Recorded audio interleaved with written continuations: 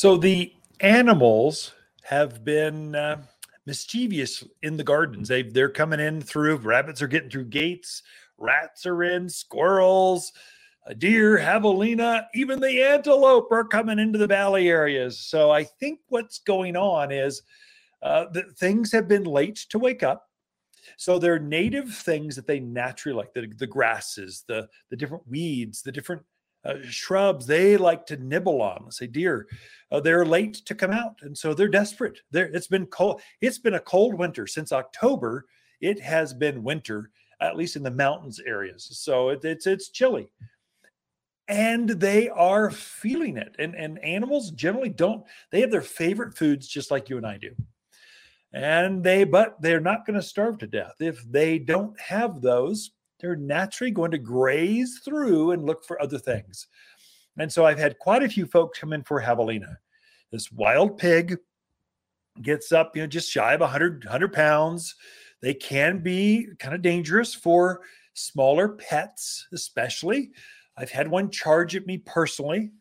He was just trying to spook me off. I stumbled across a herd of javelina, like a large herd. I wasn't paying attention.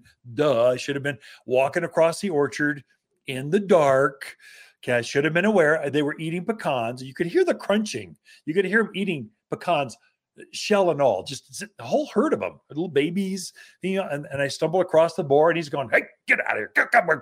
So his hackles go up and start charging me. I'm going, I run like a little girl, going, I'll give you room. Sorry, I didn't know. Let me get out of your way. So, but he didn't run after me. First of all, they can't see very well, so they aren't going to go very far. So you just have to get out of their way. So give them room.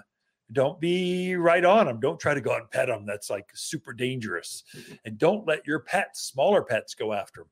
We had great big old farm dogs like shepherds and Labradors.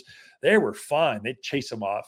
But little guys like schnauzers and Scotties and little things, and you just protect them. Keep them indoors. Admire them from a distance. So how do you keep them out of the gardens? There's repellents. Kind of works, but not really.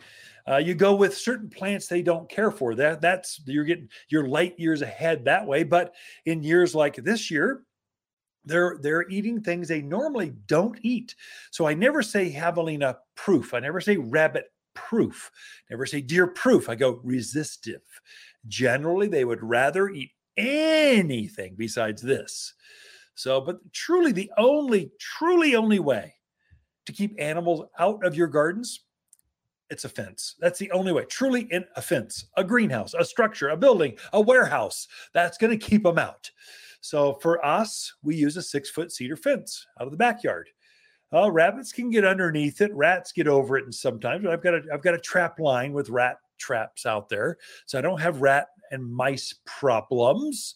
A few rabbits every once in a while, but I can keep them out pretty easy. The front yard, our HOA says you can't have a fence in the front yard, and so we don't have a fence.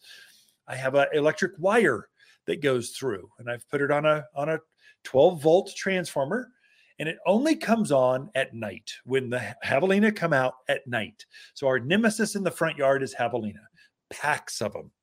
And so I strung a wire about a foot off the ground through the garden. I didn't even enclose it because I don't want people tripping over a wire to get to the front door. I mean, I don't want to, it just kind of is common sense stuff. And so I just put it around it. I turn it on only at night, because if my wife's little schnauzer gets nipped, I'm going to hear about it. I don't like that. And I don't want my little dogs to get nipped, although they get trained pretty quick. Don't go near the wire. I'm going to get zipped. It doesn't electrocute them. They don't bleed out from their eyes. I mean, it's just 12 volts. And it just kind of shocks them and goes, hey, yeah, go to the neighbors, eat their stuff. So a fence, that's the only way to truly keep animals out of your gardens. That's it for this week's show. The Mountain Gardener. Throughout the week, Lisa and I camp out here at Waters Garden Center. We love talking to fans of the show.